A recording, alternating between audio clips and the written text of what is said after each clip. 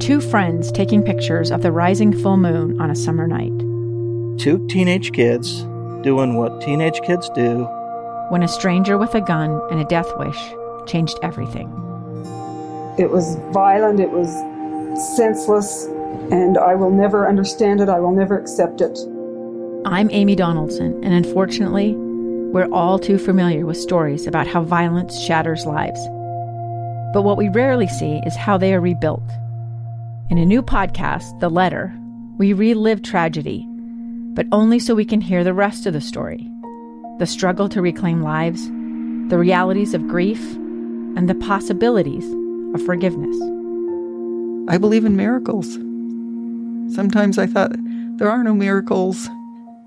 Yeah, there are, and this is a big one.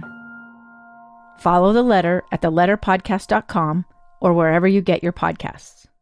Welcome back to Live Mike, episode 67 of this program here on KSL News Radio. I never predicted that I'd be broadcasting episode 67 from my guest bedroom. Oh, I should be quiet. I'm in the guest bedroom, and there's this bed where the guests sleep, obviously, right behind me. And sleeping in the corner is my little cat, Rachel. I've been impolite this whole time, been shouting into this microphone as I exercise social distancing, doing my part to combat the spread of the coronavirus. Man, I can't wait for this to be over. I miss my friends at work. I miss being able to look across the glass and see producer Amy laugh at my corny jokes, or not laugh, or sulk, or whatever. But at least I get some kind of reaction. All I have now is, again, this sleeping cat over in the corner. She doesn't know how to laugh. She hasn't thought I've cracked a funny joke in years. Anyway, we'll get through it. I'm just doing my part, and I invite you to do the same. Keep washing your hands, maintain that distance. Social distancing, that's what's going to get us through this. Let me talk to you for a second. I want to tell you a story from a few years ago. I was a missionary for the Church of Jesus Christ of Latter-day Saints a number of years ago, and I did my time as a missionary down in Mexico. I served in the Guadalajara South Mission. That's just west of Mexico City, extended all the way from about Guadalajara all the way to the coast, just south of Puerto Vallarta, and a few hours south of that, and you connect those dots, you get a big triangle, covered a number of states there in Mexico, and I have not been back since. I served about 15 years ago, and I have every year just tried to find time to get down there. I have these dreams of flying down to Guadalajara, renting a Jeep, and driving around, visiting a lot of the old investigators and friends that I made down there as a missionary. And I finally, just 2 years ago, I finally had the chance. I finally had time on my hands, a little bit of money in my pocket, and the ability to hop on a plane, fly down to Mexico, rent that Jeep, and do a little driving tour of the places where I used to walk around in my white shirt and tie preaching the gospel. Well, my wife at the time worked for the State Department, and I ran by her my little travel plans, and she said, I don't think so. You're not going. And I thought, well, I'll win this argument. I'll tell her why. I just need to blah, blah, blah. She says, no. You don't understand. It's not me. It's not a concerned wife here that's telling you can't go. It's the State Department. Pull up a map, Lee. And so I did. I pulled up a map, and I saw a map of Mexico. And right there in the middle, there was this big red area. The State Department, it turns out, categorizes regions of the world in one of four categories. 1, 2, 3, and 4. 4 is a do not travel advisory. And for federal employees, it's more than an advisory. It's a mandate. And at the time, I was working as a federal government employee. I was prohibited by law from traveling and visiting the portion of Mexico where I used to serve as a missionary. And what earns a region of the world the Category 4, the red listing, the do not travel advisory? It is when a region of the world possesses or is home to such danger that the likelihood of injury is nearly certain, and the ability for extraction by the U.S. government is very limited, if not impossible. And those 2 years ago, when I had intended to travel down to Mexico to visit my old missionary stomping grounds, The likelihood of personal injury was high, and the ability for the United States government to extract me was very, very low. The drug cartels had moved in. That's what happened down there.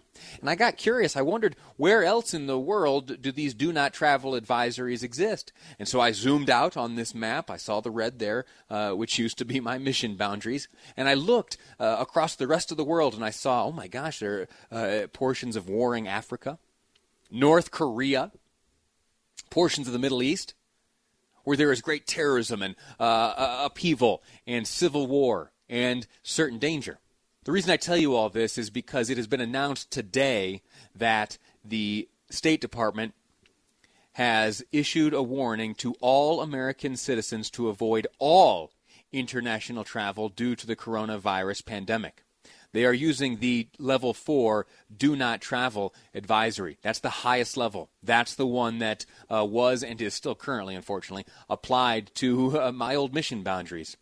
Not going to be able to travel down there, and that's an unfortunate thing. And now we know that due to the threat of the coronavirus, that it is the advice of the State Department of the United States of America that you and I do not hop on international flights because the risk of danger is high, and the ability for the United States of America to come to our aid while abroad is uncertain. And I will admit that that's a scary thing. But, as I've been repeating over and over during this episode of the program and throughout the week and throughout the entire time that we've been facing this coronavirus pandemic, we can get through it.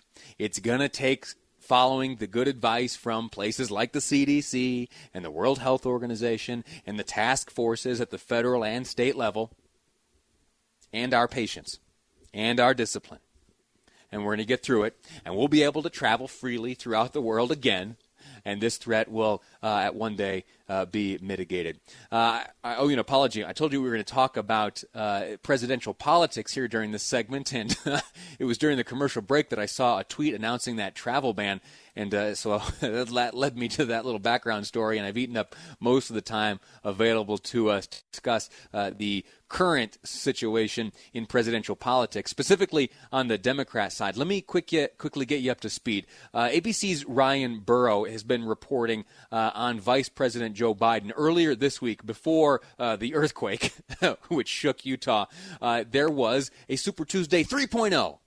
And Joe Biden came out of that victorious. Let me get you caught back up to speed with this report by ABC's Ryan Burrow. Put Florida, Illinois, and Arizona into Joe Biden's corner as he continues to rack up delegates and extend his lead over Senator Bernie Sanders. We've moved closer to securing the Democratic Party's nomination for president. But it was not a night of big celebrations. Rather than a rally, the former vice president opted for a live stream to talk about coronavirus. To avoid gatherings of more than 10 people, I'm speaking to you from my home in Wilmington, Delaware.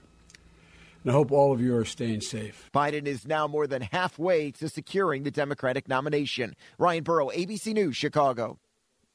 Interestingly, that night, former Vice President Joe Biden appealed to his voters that supported Bernie Sanders to unify with him.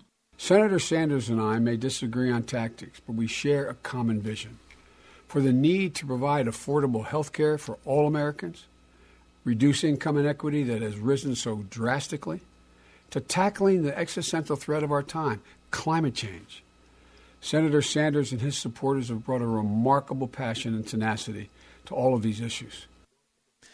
So what's happening right now is one thing is certain, one thing is uncertain. Well, let me rephrase. Two things are certain, one thing is uncertain. It is a certainty that Joe Biden, former Vice President Joe Biden, is well in the lead. It's all but a foregone conclusion that he will be the Democrats' nominee to seek the presidency, likely going up against Donald Trump here in the near future, head-to-head.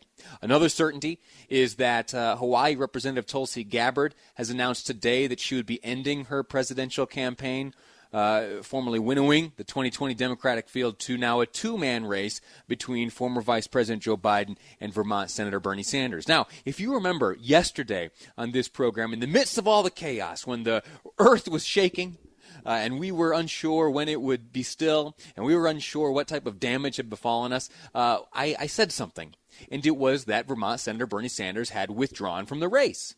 Now, it turns out that I was wrong. That's not the case. It looks like he's going to be withdrawing. There are a number of indicators as such. He's halted all of his social media advertising.